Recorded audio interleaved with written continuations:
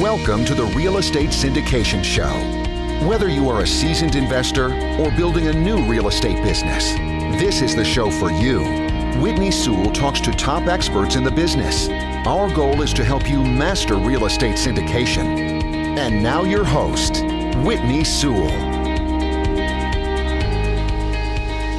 This is your daily real estate syndication show. I'm your host, Whitney Sewell. Today, our guest is Nick Ameluxen. Thanks for being on the show, Nick. Yeah, thanks for having me. And Nick spent a decade in the automotive industry as a technician before transitioning to real estate. He invests in single-family, turnkey, and multifamily in multiple markets. He's a real estate coach, host of the Austin chapter of the South Texas Multifamily and More Meetup, and is a partner and asset manager at Quantum Capital. Nick, welcome to the show. Give us a little bit about your focus in real estate and the syndication business right now, and let's jump into some of your expertise. Yeah, we focus, value-add properties, B and C class, and two of our main markets are Los Angeles and Austin.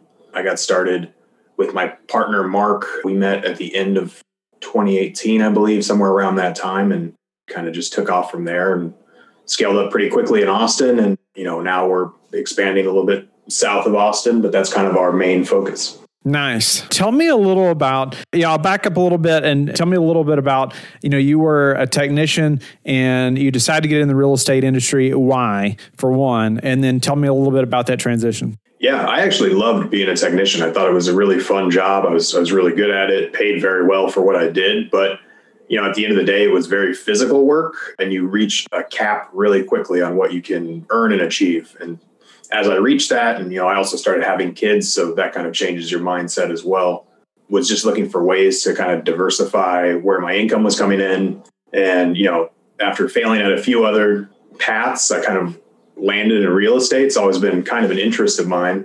I bought at a great time in a great market. So that kind of showed me early on the benefits of real estate investing. And then, as my wife and I got more and more into it, it became really fun and interesting. And I thought, how can I make a career out of this? How can I do this full time? And, through that, that's kind of how we transitioned to multifamily when I understood the scale and the business aspect of it. Give me just one or two key things that helped you to go from the W-2 to full-time, commercial real estate. I mean, treating it as a job, I think is a big part, especially if you're trying to make a business out of it. So having that mindset where, it doesn't matter if I don't want to do something today, it has to get done.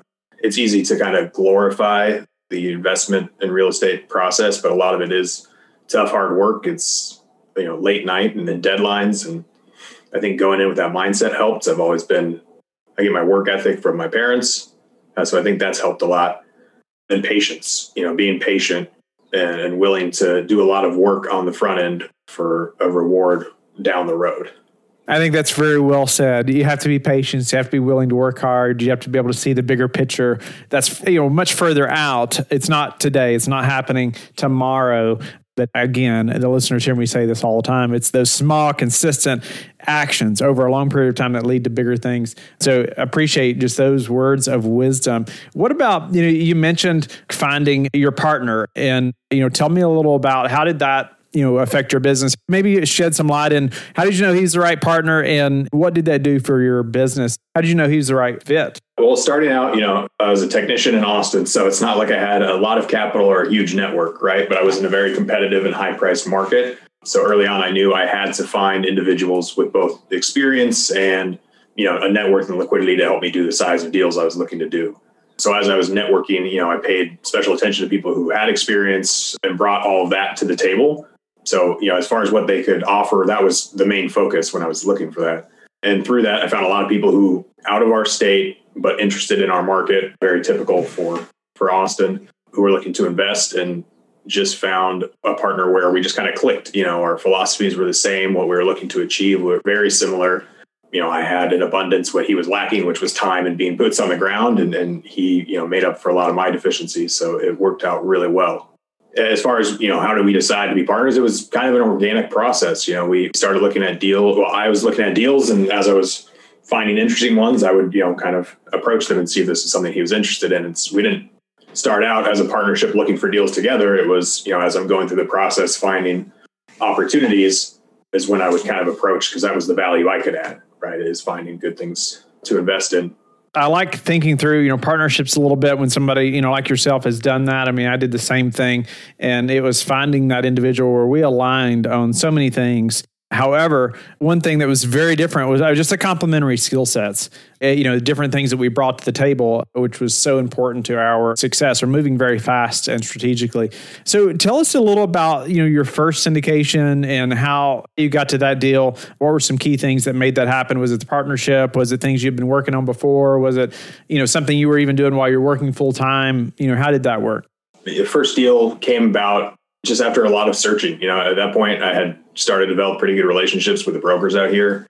It came pretty quickly across my desk and it looked very interesting. So luckily I was able, this is when I was still working full time, but I was able to get out there very quickly, get our offer turned in before it hit the market. So I think that gave us a little bit of an advantage. And then, leveraging, a partner like Mark, who's my partner, his experience and track record when you're starting out certainly helps you, get your offers taken seriously instead of just being a newbie with really nobody behind you to kind of back you up. Tell me how you approach that a little bit. Like with that broker conversation, how did you express that track record and experience, even though it was somebody else's? Well, sure. At this point, we had offered on a bunch of properties together, so they've kind of started to know who's with me and who's not. I like to use the royal we a lot when I'm talking with brokers, just because, I'm kind of leveraging, no matter what, I would have had, somebody with experience and capital behind me. But at that point, I knew it was Mark. And just kind of expressing it as our track record, as quantum capital, and not here's my partner Mark's track record and here's mine. It's, we're quantum capital, because that's how we came into that deal. It just made it easier, I guess. No, that's awesome. Most have done that or do that, you got to have experience on your team. And getting started, nobody had experience, right, on the first deal that they did. And so you have to bring experience one way or the other, or whether it's your property management or partner or someone. That's extremely helpful. So can you share anything about the deal, the size it was, or any struggles that you all had getting that deal to the closing table, being that first one for you? So one thing that we did, it's a 53 unit in Austin. It ended up being about $7 million all in. I think the biggest struggle was just not really having all of our team members in place as we went under contract. Even though we'd kind of been offering, we knew kind of who was there when it got time to hit the ground running. A lot of inspectors and things like that kind of fell through, and we had a short due diligence time just to be competitive in the market. So that was kind of the biggest hurdle. And, at this time I was still working at W2, so it's not like I could drop everything and focus on this. But at the same time, we had a lot of capital tied up. So that was a very stressful 17 days. I swore after that I'd never do a due diligence period that short again. And then I think on the next deal we did short as well. But at that point we had our team and everybody in place. It was a lot easier. So you learned a lot. Yeah. Yeah, you learned a lot, especially about that team and having those people in place. So what was different on the next one? What did you lack on the first one, and what was different on the next one that made that much more smooth? Yeah, I mean, just your go-tos when it comes time for your third parties, getting your engineering reports, your unit walkthroughs, all that done. For the first deal, we had who we wanted to use, and then that fell through. And then it was like, okay, what do we do now? Now we're scrambling, trying to find backups. At this point, we had a team that had been tested. We conferred with them ahead of time, which is something we didn't do on the first deal. So we had everybody lined up. So when we signed the contract, it was, the next day we were out there on the property. Yeah. Wow. No, that is awesome. Tell me about how did you all raise the money for that deal? That one was actually just a joint venture from my partner and myself. So we had the capital ready to go. Nice. Okay. And so what about moving forward now? How are you all, raising money now from investors, or, how's that growing? Good. We were supposed to close yesterday on a deal. There's this freak snowstorm out in Texas, so it's been delayed a week. But we took a bit of a break in 2020 just to kind of see where things were landing. And then as we started back up in June, Austin's just been on a tear. So it's been a very competitive market. But we finally found a deal that kind of met what we were looking for. Funnily enough, it had actually been brought to us in December of 2019 and then fell off and came back. But we're set to close on that soon. And, the capital raise went smooth. There's a lot of investor interest out there right now. Awesome. Well, tell me a little about, you said you took a break in 2020. Tell me about your thoughts behind that and, what you learned. In retrospect, I don't know if I would have made a different decision. I think we were probably safe to continue, buying. It's just so much was happening. Right. Lending requirements were getting tighter, occupancy levels in Austin, at least. And I feel like most major urban areas were falling, rents were softening, but prices, there's no fluctuation in prices. If anything, they were going the opposite way. And, part of our pausing was just kind of assessing, where we're at and trying to figure out where we go from here, because we're also, fiduciaries of people's money. So on the front end, we don't want to make bad deals, and not knowing kind of where the market is a good way to overpay. And then also we're, big investors in our deals as well, because that's why we do it. We like to buy property and we bring people along with us. And so if we're not comfortable, it's hard for us to feel confident bringing other people into a deal as well. Of course. No, that's very respectful. No doubt about it. Tell us a little bit about managing your time, family, those things while working full time and getting to that first large deal and making that happen. You talk about how stressful the due diligence, all that stuff was, but, getting up to that point, there's a lot of work that's already gone in before that even happens. And most, especially while working full time and growing family, it's difficult, right? I know it was for me. How did you do that and manage all that? You really got to take advantage of any downtime you have, especially when you're working a W-2. Now, luckily, I was in a career and at a level in my career where I had a lot of, weight and expertise, so I could kind of throw that around and, take breaks when I needed to hop on calls. But also a lot of my time was my own. And so that prepared me for not being a W-2. But, having that kind of compensation structure, it was more of a production versus you need to punch a time clock. And so as long as I was getting the work done, it worked out. So there were definitely some long nights at work, making up for some short days, coming up where I knew I had to, go on a tour at 12 in the afternoon, and it was going to take an hour and a half. And so I couldn't take a lunch that long. I think family was the hardest part, kind of balancing that, but also, coming home and having a bunch of deals to underwrite and emails to follow up on, and just had some late nights. I mean, at the end, you just got to do what you got to do. You just have to do what you got to do. Before we started recording, Nick, you said whatever it takes to get a great deal done, right? Kind of said your all's focus. And do you have an example or two of that? Just because I like that mindset, I just like the mindset. You just have to keep pushing, just that never give up mentality that I talk about. So any example of that, where you just had to do whatever it takes. Or maybe, we were at that time talking about JVing versus syndication, and you all were going to look at each deal, and figure out what the best option is, right? How have you all done that? Or maybe give us an example so we can, think like that too. To do whatever it takes in Austin, and probably in every market, you got to move quick, especially on a good deal. They go fast. So I guess just referencing the first deal, I got the email that morning. I ended up having to take a very long lunch to go tour the property that afternoon. I took the next day to submit our offer once again during lunch. And then I ended up having to work, all weekend to make up for that time. And then the 17-day due diligence period, it was a lot of, waking up to get to work at 6 instead of 7:30. So I could leave at 3 so I could complete what I needed to complete, and then you're up till 1 a.m. I don't know if there's one solid example in there of where it was doing whatever it takes. It's more of a long-term grind in that respect. When it comes, it's kind of the same with deals, right? If you're getting into a deal and you have capital raise or you're underwriting and it seems like, maybe this doesn't work in syndication, but you still like the long-term prospects of the property, you just keep exhausting, I guess, all options until you're out. But most of the time it's end up at the out of options if you're doing your job correctly. There's always a way to get a good deal done. Yeah. No, I just like that mindset. Let's exhaust it. And we want to be safe about it, right? We're going to have different things in place to ensure we're still as conservative as we should be and prepared, all those things. But yeah, you got to get creative more times than not, right? To get a deal done. And on that line of thought, how do you prepare for a downturn, or how have you prepared in the past? Maybe how you see other people preparing or not being prepared, but what have you learned about that and how do you all do it? Yeah. And this is where having a partner like Mark, my partner who's been in it for 20 years, certainly helps, right? Because he's, has decades experience behind him. So he's always kind of cautious about that. And I'm certainly cautious as well. But, that experience helps on our team. A lot of it is just being really, leveraged appropriately and then having good capital reserves. And when it comes to buying, having a long-term horizon, especially now, we want our debt to be flexible and our business plans to, maybe even pushing past that 7-year timeline to make the most sense out of it. And I guess just being flexible. But as far as being prepared for a downturn, it's being well capitalized and not over leveraged.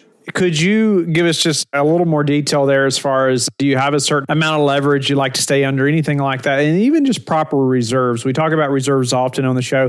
I would just love your opinion about, how do you know if you have enough reserves? It certainly just depends on the size of the project and the scope of what you're trying to achieve.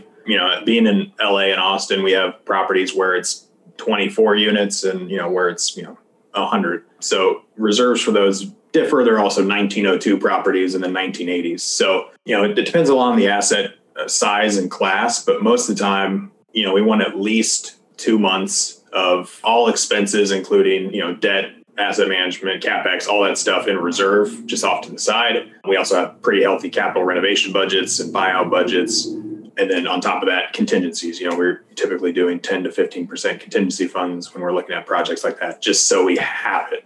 Now, does that hurt our cash on cash and returns? Can we juice them more by not having those? Sure. But at the same time, we're not doing a duty to anybody by not being prepared for that. And as far as leverage goes, we kind of look at it as what's the lowest amount of leverage we can use to hit the returns we're looking for, right? If we get too close to, we're in our markets, we never see 80% or even close to 75% in some deals on the front end. So we're typically, 65, 70, maybe even below that 65. And then just looking for refinances, we try and stay around that 70%. Nice. No, and I appreciate your thought process too reserves are so important to me. And again, listeners hear it all the time. It's so important. It does hinder your return slightly, but yeah, you're going to sleep so much better, right? Yeah. In your investors. Yeah. It's going to be worth it.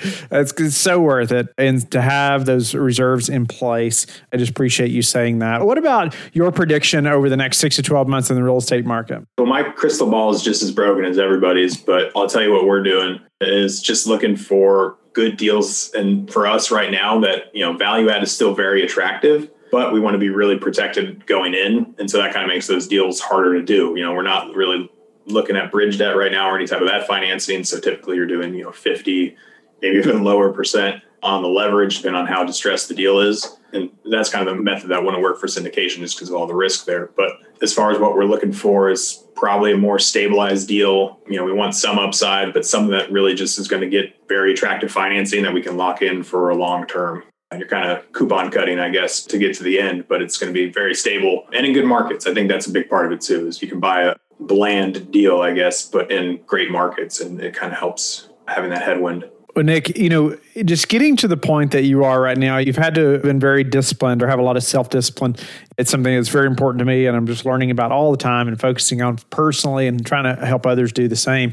What are a couple of daily habits or anything that you have that you're very disciplined about that have helped you achieve success? I grew up with ADHD, and not the hyperactive kind, but where I kind of focus on what's the most interesting thing. And a big success tip, or I guess just a survival tip that I kind of live by, is calendars and tracking everything on lists. If it doesn't get written down, if it's not in my calendar, it's not going to happen. Right. So for me, I always have a pad of paper with me. My calendar is very detailed, and that kind of helps, plan out my weeks and plan out my days, which certainly helps when you have a big project coming up or something that you need to focus on. You can map out that time. Other than that, nothing more, I guess, prosaic than what most people say. And it's having a good, morning routine certainly helps. I like to run, and that's very good for the psychological aspects. So I would say that's very important as well. Appreciate you sharing that. Anything else about your morning routine that you're just like, this just helps me to do it every day? Coffee, or I know you said running, or anything like that, that it just is a must? Well, definitely coffee.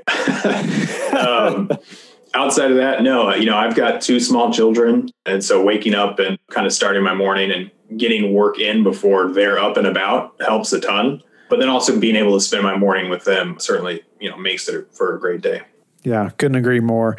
What's your best source right now for meeting new investors? Right now, referrals, surprisingly enough, I feel like is the best way to meet new investors. We have a podcast, which certainly helps get our name out there, but that's, more of a fun, creative project for us. Outside of that, I'm part of some networking communities like Jake and Gino, which is a really good place to meet, new investors. What's the number one thing that's contributed to your success? I would say, it's probably a split between either networking and then just, like I said, treat it like a job, like just being diligent in what you need to do. And how do you like to give back? I need to get back more with time. That's something I'm trying to focus on this year.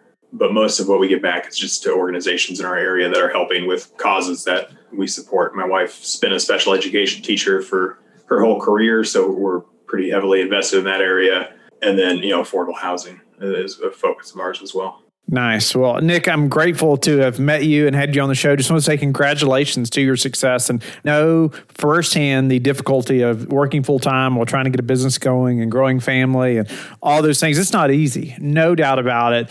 I mean, it is a lot to manage. And you've said like the family portion, managing that's, some of the most difficult. And I would agree, and keeping that vision for them going, right? Where we're headed and why your dad's putting in all this work. But just thank you for just laying out, some keys to success and your all's focus, meeting your partner, even the different things that you both are good at and why that's important, leveraging his experience and going through that first deal and some struggles, about the due diligence and your team. It's so important, the things that you've learned there and that obviously can help us.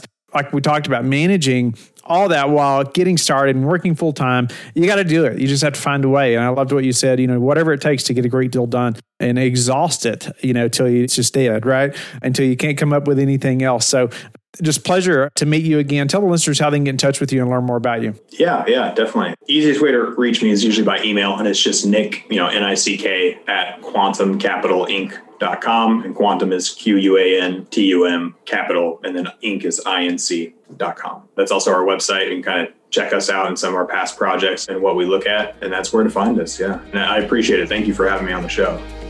Thank you for listening to the Real Estate Syndication Show, brought to you by LifeBridge Capital. LifeBridge Capital works with investors nationwide to invest in real estate, while also donating 50% of its profits to assist parents who are committing to adoption. LifeBridge Capital, making a difference, one investor and one child at a time. Connect online at www.lifebridgecapital.com for free material and videos to further your success.